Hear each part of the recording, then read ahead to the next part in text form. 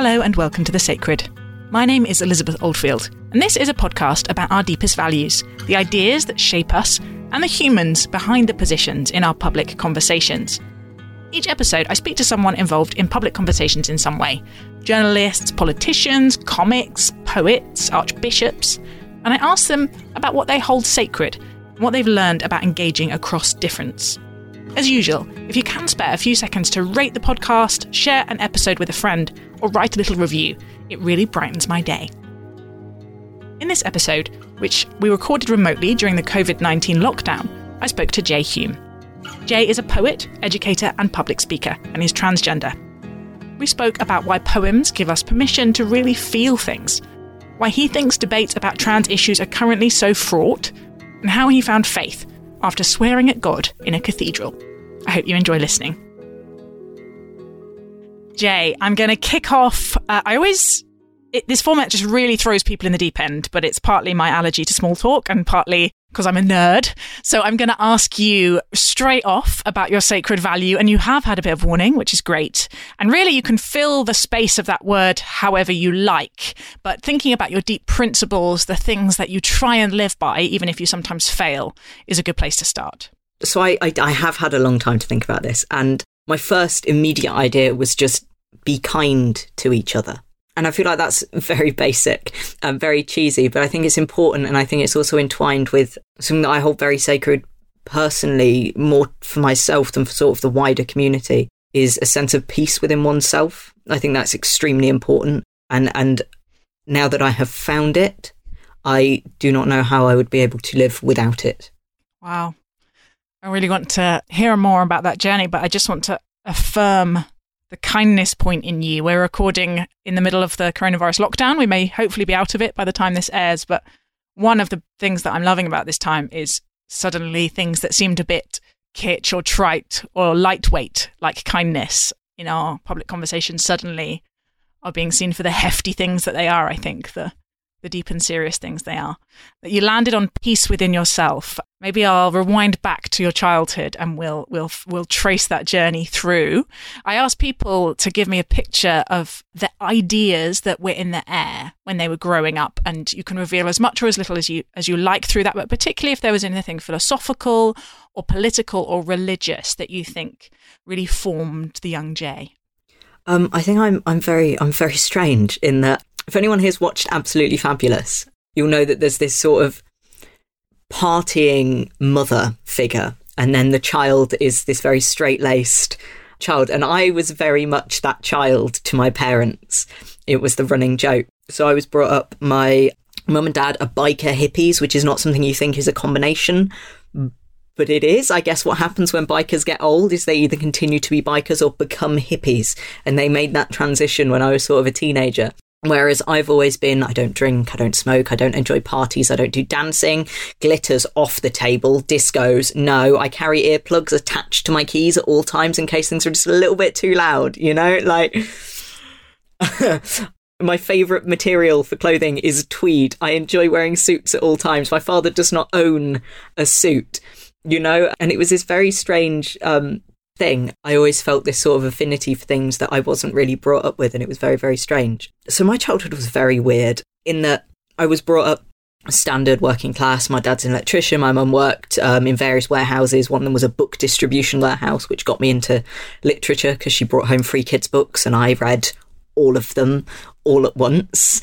And what happened was it was before schools got really angry about kids going on holiday during term time, and my parents, being bikers, were really into the MotoGP, which is a sort of the F1 for motorbike racing.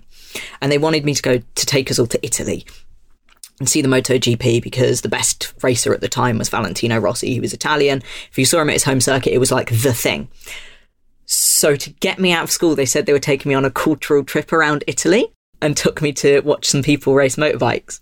And the first year they did that, I came back and I snitched on them and said that we hadn't seen anything cultural and that we'd just watched motorbikes. And so the years after that, they had to take me to heritage sites, otherwise I'd drop them in it. And so as this kid, we'd go to places, you know, I was so lucky I got saw the entire Pisa, the Statue of David. We did a little bit of Pompeii. I saw lots of Renaissance religious art. We saw Florence, we saw Naples. it was amazing. And I got to see a lot of culture that I wouldn't have been exposed to because I was a little snitch, which I think is really nice. But yeah, a combination of just getting very lucky in that my mum got free books at work and me just refusing to lie, me snitching on them, meant that I got this really rich cultural education that most people in my, in that sort of livelihood wouldn't have got. And when did poetry first pop up in your life? Do you have a first poetic memory? I have always wanted to be a poet. Like, the first piece of poetry we have a record of me writing, I was 4. I wrote it about some sheep and a tractor. It was very bad. I will not recite it for you. But I think I've always wanted to be a poet. And I think it's partially because one of the first sort of pieces of literature we show kids is poetry. We don't say it is, it's nursery rhymes, it's picture books, it's whatever. But within that is a huge amount of poetry. And so that's the first piece of literature anyone falls in love with. And I think I held to that quite tightly. And I think the second part of that was that, again, my mum worked at this book warehouse and the books she got for free were the ones that nobody wanted. And nobody wants poetry. It was a bad life choice for me to make, going in to be a poet. But so I got all these free poetry books and I was obsessed with the idea that you can write something and you can convey the feeling not just through the writing, but through these techniques that I didn't know or understand, but I knew they were there and I knew they were really important. And I've just always had this sort of affinity for it. I always say that you have to be able to taste a poem. And that's basically just me getting over the fact that I don't actually know what half of the techniques are called, but I know them when I hear them, when I feel them, when I read them. That's so interesting. I have a 3 and a 5-year-old and I have never thought of all the repetitive rhyming literature books that I'm reading them as poetry, but now I'm like Each Peach Pear Plum, I Spy Tom Thumb, The Snail and the Whale. I'm just literally running through the bookshelf of the things that they loved as babies, and they all have meter and they all have rhyme and they all have really powerful sense of picture language. Thank you. You have changed how I see children's literature. Well, one of my favourite facts ever, and I know a lot of weird random facts, but one of my favourite facts of all time is the fact that the oldest piece of literature that we have record of is poetry. And it's not just a piece of poetry, it's a piece of very accomplished poetry, which proves that poetry is older than writing. Poetry is older than the written word itself. Poetry is the first form of literature that we came up with for the reasons that it speaks to something deeper within us. It speaks to a feeling, and because, of course, the rhyme scheme and the meter make it easy to remember. And so before humans wrote, before humans built societies, before humans did any of the things that we think sets us apart from the animal kingdom, we wrote poetry. And we read poetry and we recited poetry to each other forever since the dawn of time. And to me, I think that means that poetry connects within us on a deeper level because it speaks to us on a level that is beyond human. It is almost animalistic. And I think if we want to push that, perhaps it is poetry itself that separates us from the animal kingdom, because it is that first thing. I would love to hear what you think about the role of poetry in our public conversations. And I am a poetry lover, although I have very kind of basic poetry tastes in that I like Eliot and I like Auden and I like Donne and I like Gerald Manley Hopkins and and I have I like, but I've always thought if I had reams of time, I'd spend it reading less well-known poets and really immersing myself in that, but I don't think that's going to happen anytime soon. I'll message you a quarantine list. Thank you, I would love that. But I think that it's interesting to me how poetry is positioning itself in this moment, because when we think about public conversations, poetry, unless we think maybe of the big kind of that national anthem or the big songs or something that's part of our common life, usually when a poet gets made poet laureate, which is perhaps the only kind of official public poetic role, there's a lot of chatter about their work declining or how difficult it is to write poetry for big state occasions. But suddenly the newspapers are full of poems, and I certainly can only really concentrate on poems or Golden Age detective fiction. That's about all I can read. What is it about poetry, perhaps in times of crisis or in times of need, that draws us to it? I think, as I've said before, poetry speaks something deeper within us, but the other power of poetry is that it can encapsulate every emotion in such a small amount of space. You have humorous poems, you have sad poems, you have poems that are really dark, poems that are really light. Poems can encapsulate the whole range of human emotion. And poems have always been used in times of political turmoil and for politics. Poems, particularly in the 1600s, 1700s, 1800s, they were an inherently political thing. Poems were always used to criticise the government, to criticise members of parliament, the state, royalty. Poems had a huge part to play in things like the French Revolution, the Chartist movement. Everything that we've ever really done has had poems in it because, of course, back then poems were your political chants. Poems were they were the thing, because of the fact that when you hear a poem, because of the metre, because of the rhyme, because of all these techniques that people love to over-focus on and overcomplicate and tear into, which I don't think they should. I think you should just, unless you're actually doing a degree in literature, you should just leave it alone. All of those techniques make it memorable to us. And those techniques exist not to be clever, but to speak to us. And I feel like a lot of people lose that and they're like, oh, look at the metre, look at the metonymy, look at this, look at that. When that makes it seem elitist, right? When that's not what that's there for. That's why people don't like poetry, because I always describe a poem as a very carefully woven web. If you look at a spider web, you don't know where any of the threads are. And if you try and take a spider web apart to trace each of those threads, you will never be able to get that spider web back. What you've done is you've destroyed it. When you get a poem, and it's fine to look through a poem and look deep into it, but if you haven't experienced the poem, if you haven't listened to it, felt it, thought it, had a moment with that poem in which you accept it as a whole, then by taking it apart, you lose so much of what it was trying to do. Once you rip it apart and find the meter, you find the rhyme scheme, you find, oh, he's done this and that and the other, she's done that and the thing and that, you lose the whole that has been created. Poets make poems using all of those techniques, not to use those techniques, but to have the effect of those techniques. And when you pull it apart, what you're basically doing is you're destroying the backbone of the poem. The words are still there, but you've gone so far into the complexities that you lose the meaning and you lose the feeling. And I think it's a big problem with the way we deal with poetry today. And to go back to why it's so important politically, it's because it's those techniques. It's those techniques that speak to someone in such a condensed form. We speak so much now.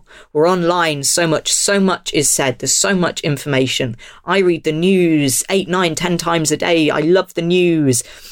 We're always reading things. Every couple of hours we absorb more information that people did in whole lifetimes, and yet we don't connect with it.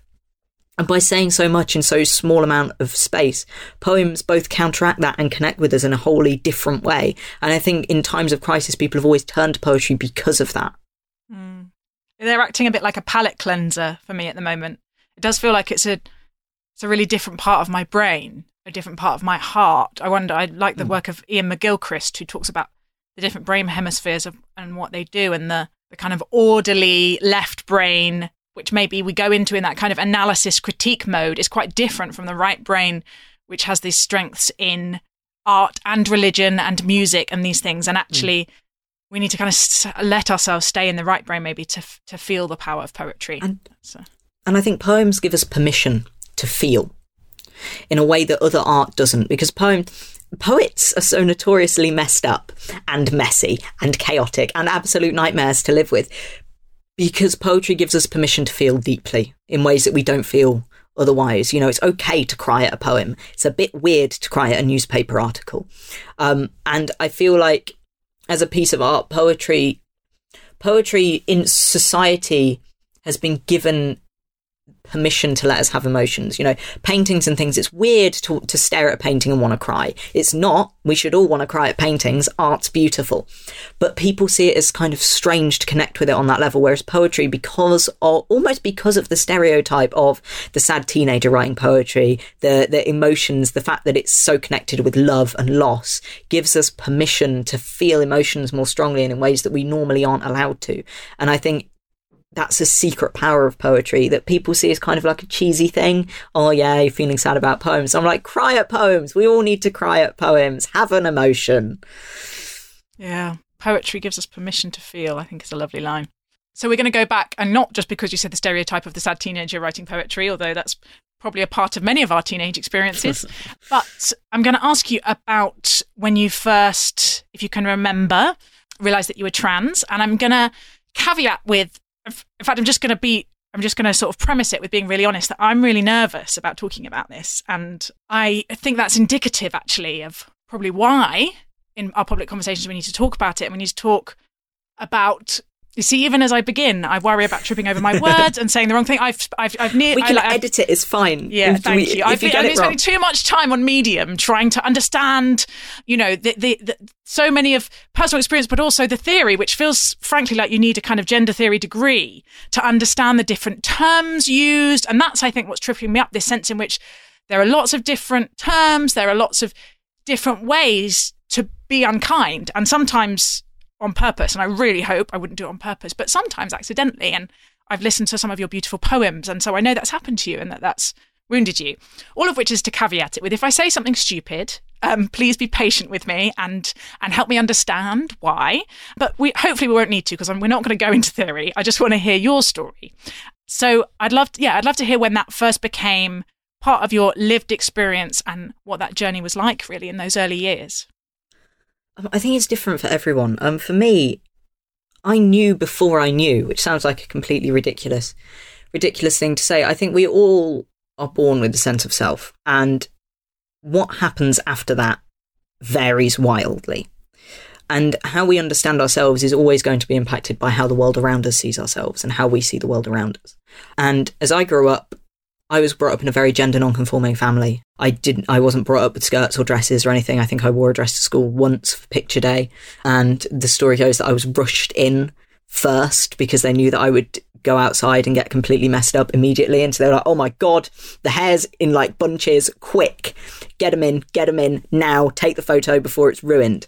And I think that really sums it up. I don't have the skills anymore, but when I was very small, my dad used to sit me down in the garage. And when I was sort of 8 or 9 years old, I could strip down and rebuild a motorbike carburetor in 15 minutes flat. That was my thing. We timed it. It was my superpower.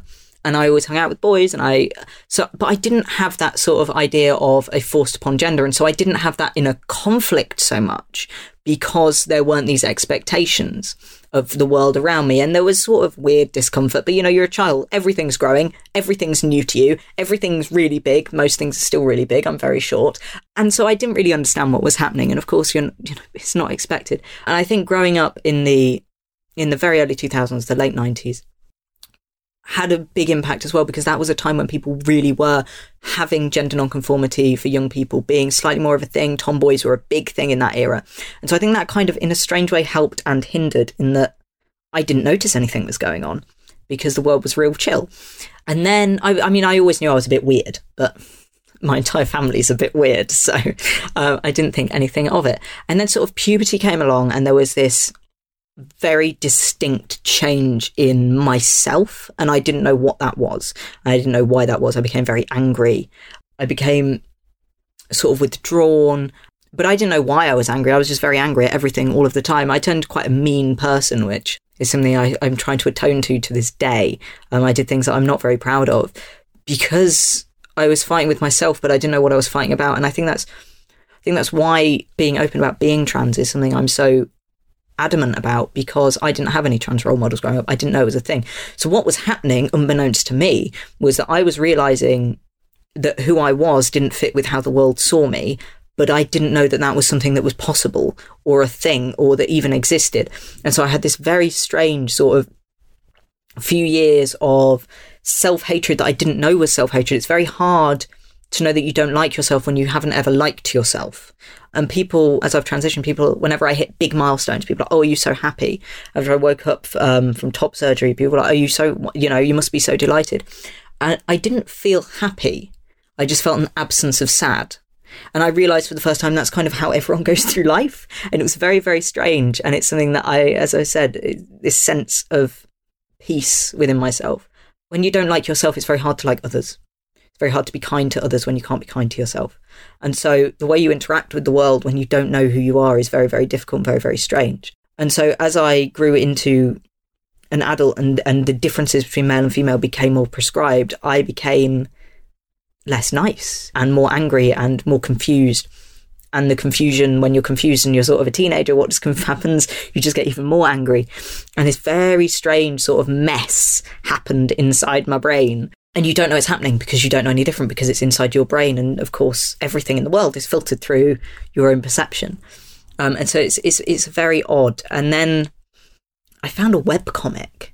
I found a webcomic about a trans guy, and it was the first trans representation I'd ever seen in my life. And I was like, oh, this is a thing.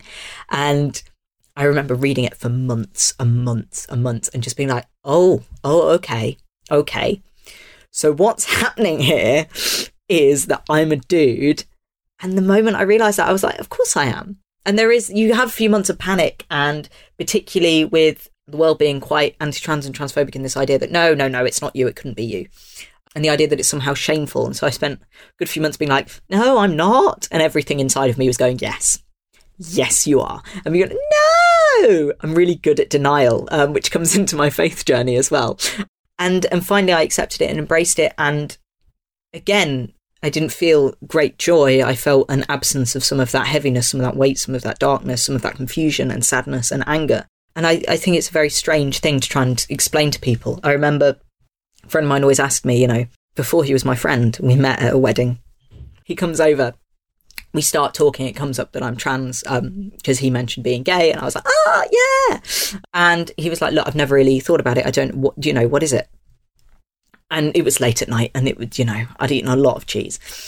And so I described it for the first time as I was always a guy, even when I didn't know, even when nobody else knew. It's just who I happened to be. And for some reason that really connected with him. And he was like, oh yeah. But I think it is quite a useful explanation. How do you know who you are?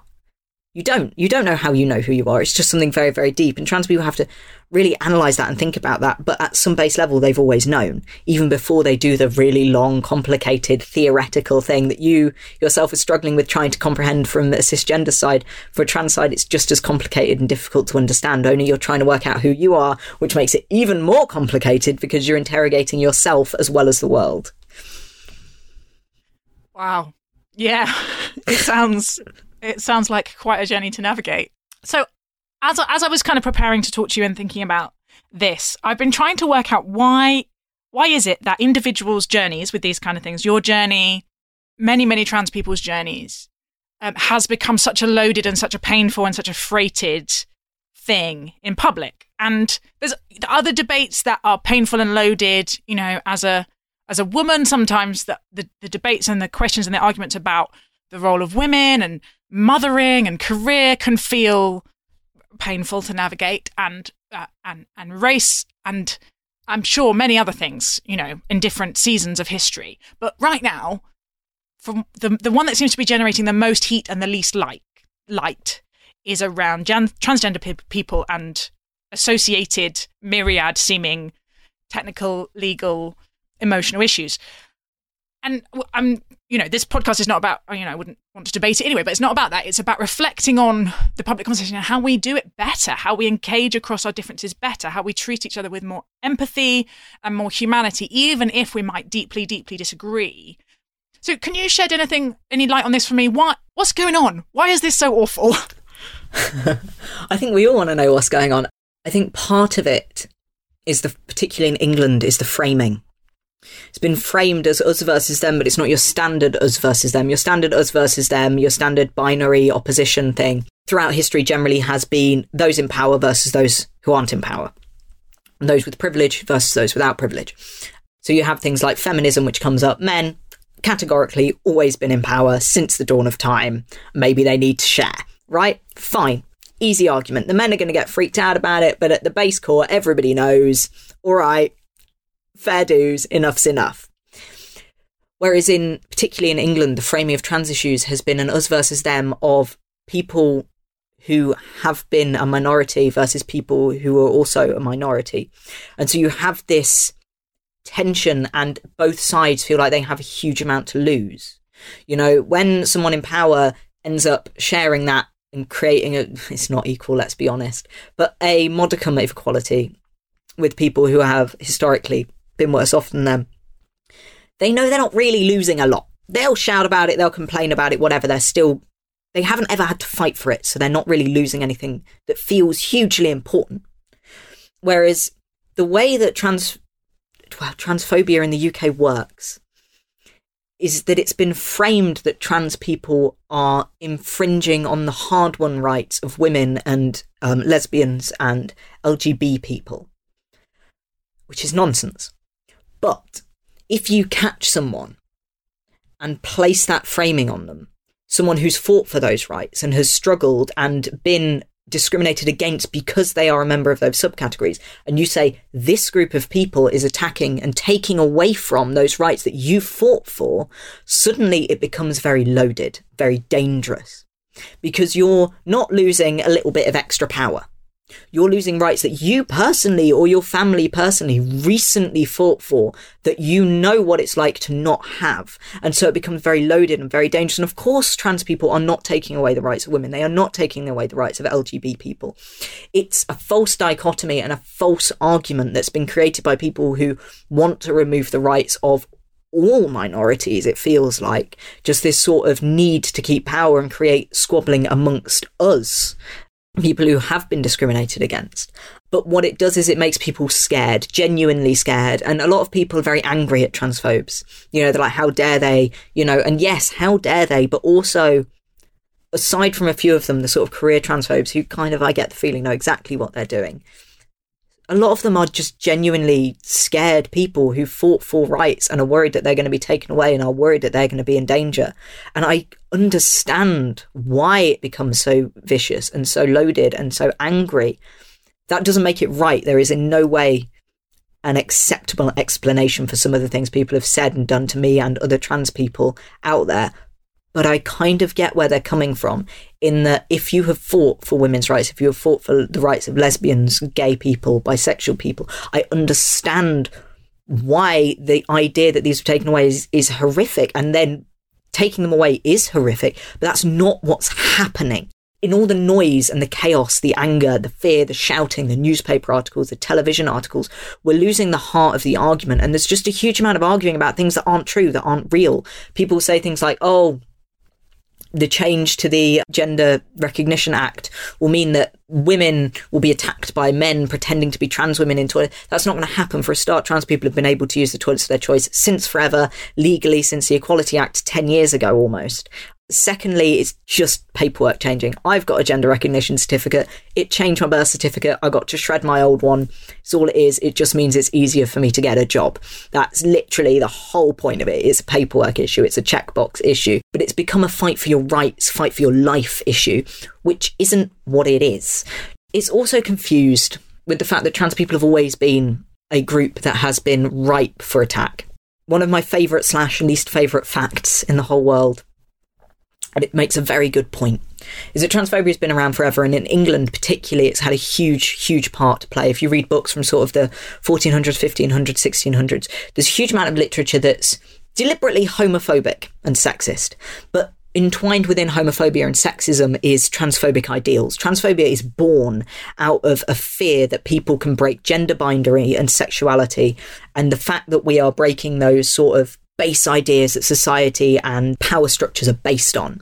And a huge amount of fear of transphobia is entwined with sexism and homophobia, and this is why the argument frustrates me so much. People don't like trans women because they don't like the idea that men, with massive quotation marks there, would give up power. And they don't like trans men because it's the idea that we are gaining power, and that is born out of sexism. And people don't like trans women and trans men because of this, particularly trans women, this whole uber sexualized ideal, because when people talk about gender, people get obsessed with genitals, and once you get into the genitals thing, it immediately becomes a sex thing. Once it becomes a sex thing, it becomes a homophobic and a biphobic thing. And so transphobia is built into those dichotomies. So if you go back to sort of the 1400s, 1500s, all these books that are built to maintain heterosexual male state, you know, patriarchal states, and they use sexism and homophobia, but what they're doing is combining them and creating an almost transphobic narrative. And we've held that in England forever. If you look at all of the past, most of the comedy, even sort of the 2010s, it's all, haha, look at these men dressing up at women, look at these feminine men, look at these masculine women. And that's homophobic, that's got sexist undertones. But what it really is, at its core, is creating an idea of transphobia. Now, that isn't deliberately transphobic. Those aren't transphobic tropes. But when you pull them together like that and you look at them through a lens of a world in which trans people are coming out to the fore, you notice the transphobia inherent. And what's happened is, in English society, is trans people have always been laughed at. We've always been the butt of jokes. So we go back to my least favourite fact, which is that the word bad is an English word, the word bad. It's a negative thing. But if you go back, it comes from the old, not the Middle English, but the Old English word, which I can't pronounce, which is B-A with a weird line on it, a couple of D's. It's like Badel or something. And what that means is a feminine man. And so transphobia is so baked into English society. Not only is it in our literature and our art and every comedy show ever, I spend my whole life being like, it's only got one transphobic episode, it's okay, we can watch it. But it's in our language. It's in our words so far back that the word bad, it's not like, oh, sinister, yes, it's left, you know. We kind of know that, but something as basic as the word bad is a feminine man, which is, wow, if we go all the way back, base of a trans woman. Trans people have been around forever and we've been disliked forever because we attack power structures by just the fact that we exist. Yeah, that gives me even more to think about. So, Jay, I first came across you because, although I realised I'd been following you on Twitter because of your history threads, because you were featured in Queer Prophets, Ruth Hunt's book, from a range of LGBT voices talking about religion. And I sort of want you to just tell the story that you wrote in your essay, but that would probably be a bit long. I would urge the listeners to go and read it. It's available on Jay's website as well as in the book. But from what you said about your childhood, it didn't sound like there was any religion in the air when you were growing up. Is that right? Okay, so you need to understand that not only was there no religion in the air, it was like anti-religion. My uncle did some work at a nunnery as like a handyman, and so all of our kitchen chairs were stolen from nuns. We stole from nuns, okay? Like, we were bad. There is a crucifix on the wall in our kitchen, not because anybody in this house believed in Jesus at that point, but because it looked a little bit like my dad, who has sort of like the goatee and the cheekbones and the long hair.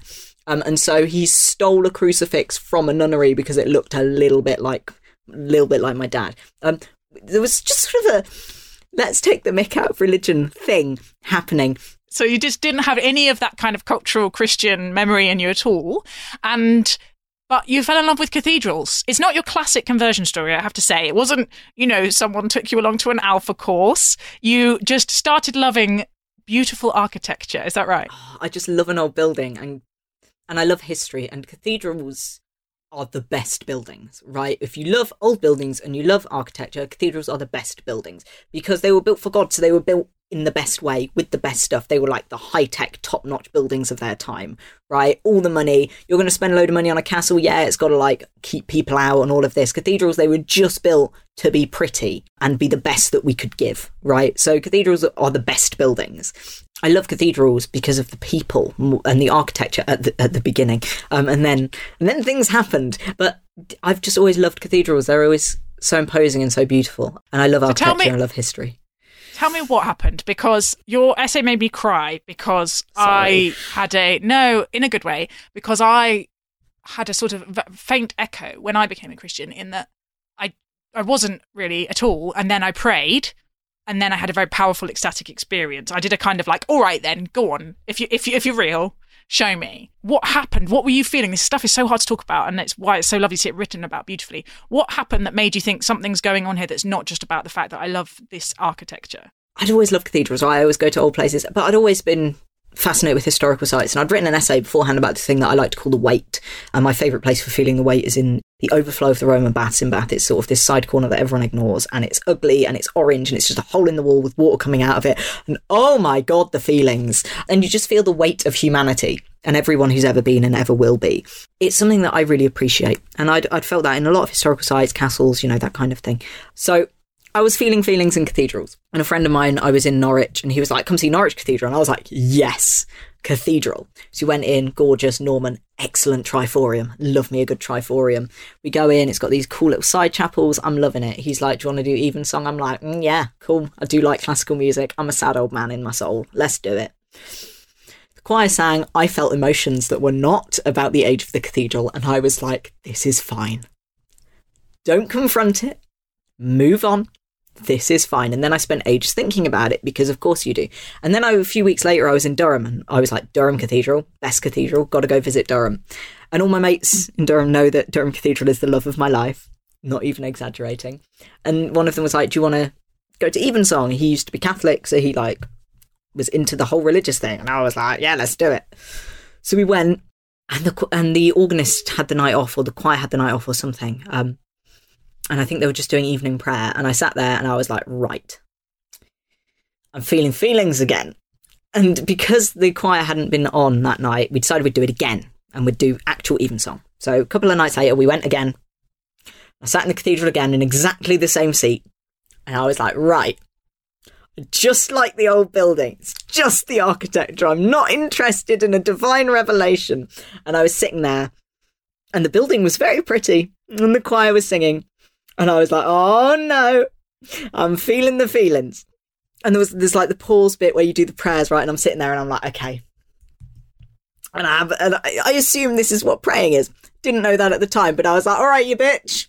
You need to stop doing this. You need to stop doing this. I'm a poet. I feel feelings all of the time. What you need to do is either do a thing or fuck off, which I regretted immediately about 4 hours later. So I told God. It's all right. The Psalms are pretty fruity in their language, I gather, in the original, in the way they address God. I'm a big fan of the Psalms and also the whole Jewish tradition of just being prepared to fight God about everything. I'm a huge fan of threatening God. So I was like, "Aight, you bitch, do a thing." And then it finished and we went for a nice walk and dinner and it was lovely. So me and my friend went on a walk, and Durham has, if you've ever been to Durham, you'll know that it's gorgeous. And if you haven't, the sort of centre of Durham, there's a river that does a full, almost 180. And so the cathedral is on top of this big cliff next to a castle because, you know, why not? Right in the bend of this river. And stands on this big precipice and it's gorgeous and it overlooks the whole thing. And of course there's a number of bridges over the river. And along the side of the river there's an unlit path on either side of the river, unlit, unpaved. It's very nice. Was, however, November, so not the time to be wandering around a dark, dimly lit path. I was with a guy, he was straight, he was white, he was 6'3", we were gonna be safe. And this crowd of people were walking in the opposite direction. And I got up to check the exposure and this one guy sort of peeled off from the group. And I thought he was taking a risky selfie. Why not? It's a dark night, but I'm taking weird pictures with my camera. Feel free, mate. And then he climbed onto the edge of the bridge, onto the precipice of the bridge. And I remember turning to my mate and I was like, what the fuck is he doing? And my mate realised what the fuck he was doing long before I did and ran over and tried to talk this guy down off this bridge. And the river was really, really fast. So you couldn't hear a word either of them were saying because of the roar of the river running underneath. And there's a weir sort of just beyond that, which was clogged up with loads of branches and stuff because, of course, it had been flooded. And the river was very dangerous. And the guy just jumped. You watched him just drop into the water and everyone just... It was just this moment of stillness before everyone jumped into action. And the way the river curves means that what happened shouldn't have happened, but he washed up on the west bank, which is not how the river was flowing at all. It's not how the river was flowing. That's not how the river works. And he was washed up on the bank at the foot of a crowd of people who were also walking along the unlit, muddy path in the middle of December at night, which doesn't happen. Nobody walks on those paths. It's not how it works. And he was washed up right at their feet. And the police came and they hauled him off and he was alive and they took his stuff.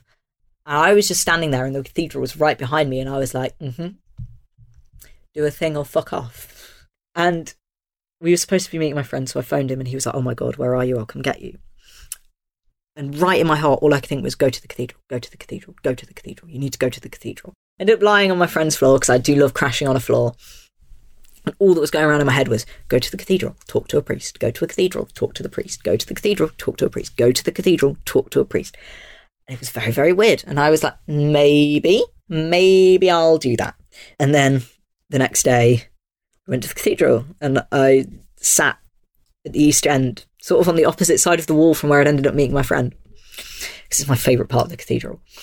And I sat there, I just had a long think. Guess I was praying. Don't really know. Staring at the Jesus in the stained glass that's right at that end of the cathedral. And I just had a lot of feelings and a lot of, okay, that happened.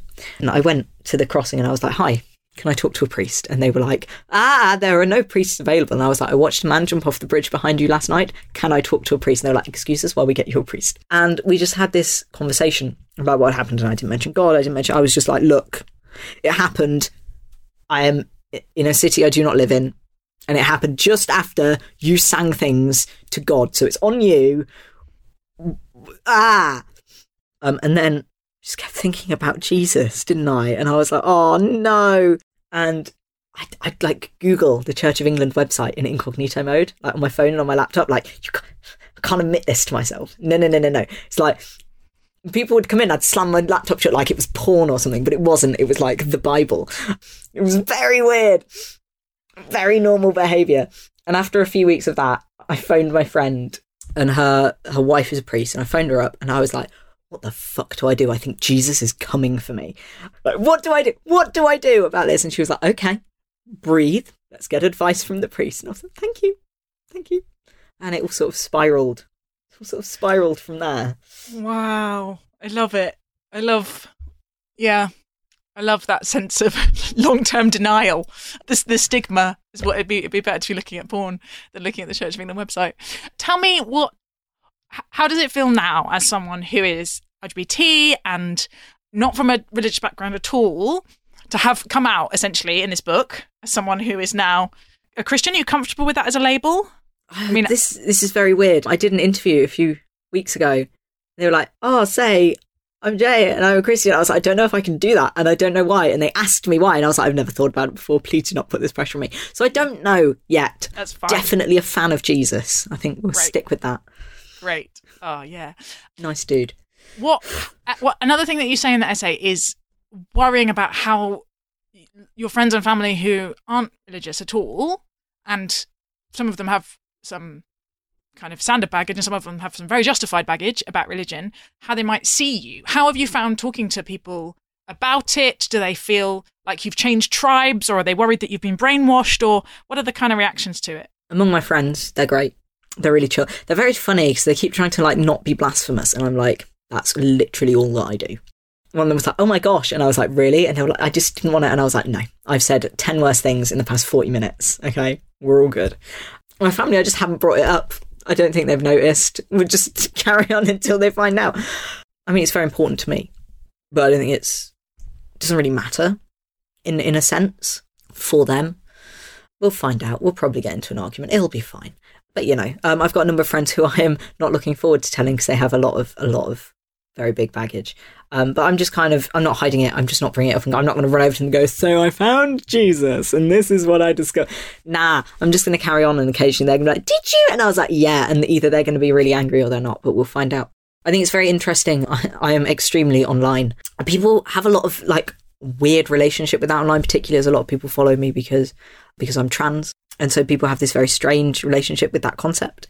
And I have a very strange relationship with Christianity and LGBT issues, in that because I was so removed from it when I was younger and I came to it in such a unique way, it's very, very different for me. So things like the people who've gone to church with their family or whatever, and they've had that sort of negative experience. I never had that. The first priests I ever met, I met all of them at a gay wedding.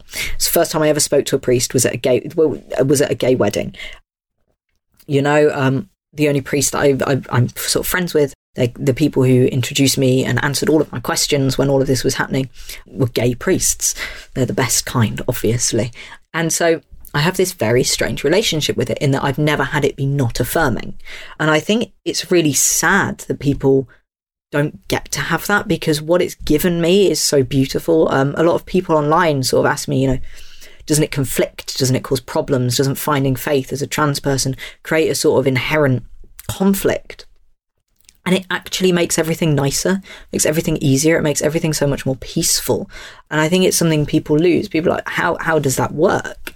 And sort of being trans in the world, and everyone's like, why are you like this? Who are you? What's happening? And the fact is, people don't really know the answers to those questions. People don't know why people are trans. People don't really know how to explain this. And it's part of the reason people get so angry, because it's something that is sort of very hard to explain, because for trans people, our experience of the world has been so different for everybody else from birth that it's very hard to explain what's happening and what it means and what's going on for us. And so you're always filled with this strange feeling of, is this right? Is this wrong? What is happening? Who am I and why? And to find faith in the way that I did, free from anger or persecution or negativity towards LGBT people, means that what I found was an explanation of my own existence. And people find that very strange to understand, but being trans and finding faith in an affirming way means that I found an understanding of who I am. I am trans because God made me this way. I am trans because God ordained for me to live this life. I am merely a facet of the infinite variety of creation, and there is purpose to my existence in a way that I hadn't really experienced before. And a lot of people online love to use this whole in Psalm 139, the fearfully and wonderfully made line, to try and stop people from transitioning. When in fact, trans people are fearfully and wonderfully made just as we are. It's my favourite line. It's the most affirming one that there is.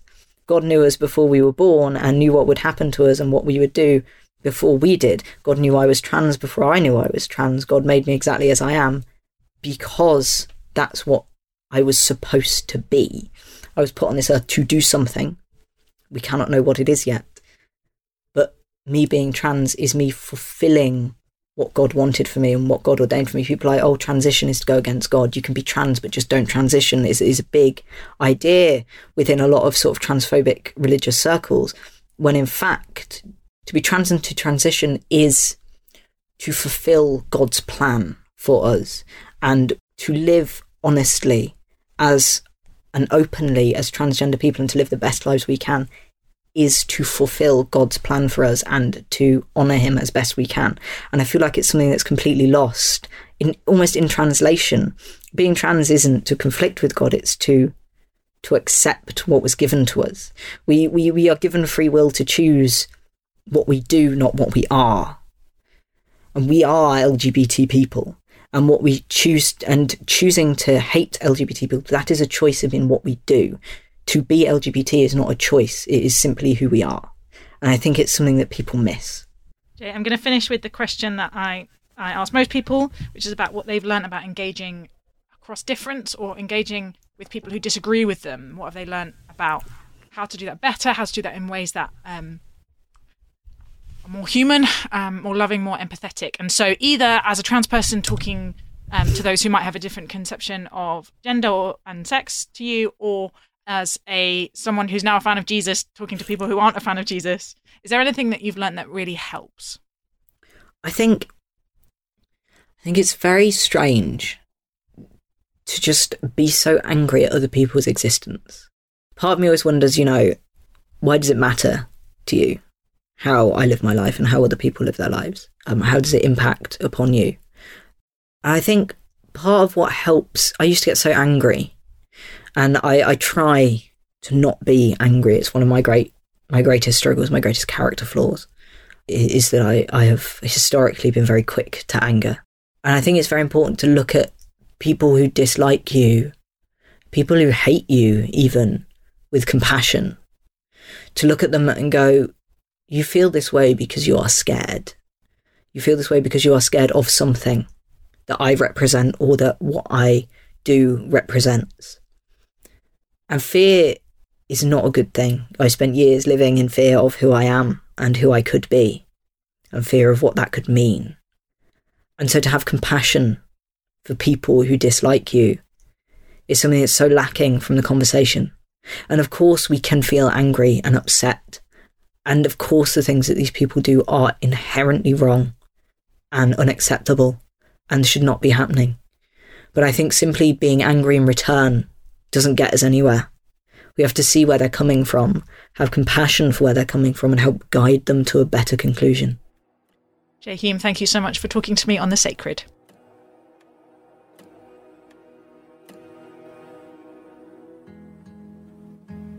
Thank you for listening to The Sacred.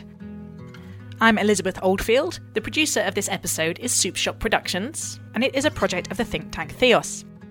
We'd really love to hear your thoughts, whether via Twitter at sacred_podcast, or me at Theos Elizabeth, or thesacredpodcast@gmail.com if it's easier to write in long form. As always, please do rate and share so others can find the podcast. We're also now available on Spotify, so it's even easier to take The Sacred with you wherever you go. Finally, if you'd like to know more about the work of Theos, you can connect via the website at theosthinktank.co.uk.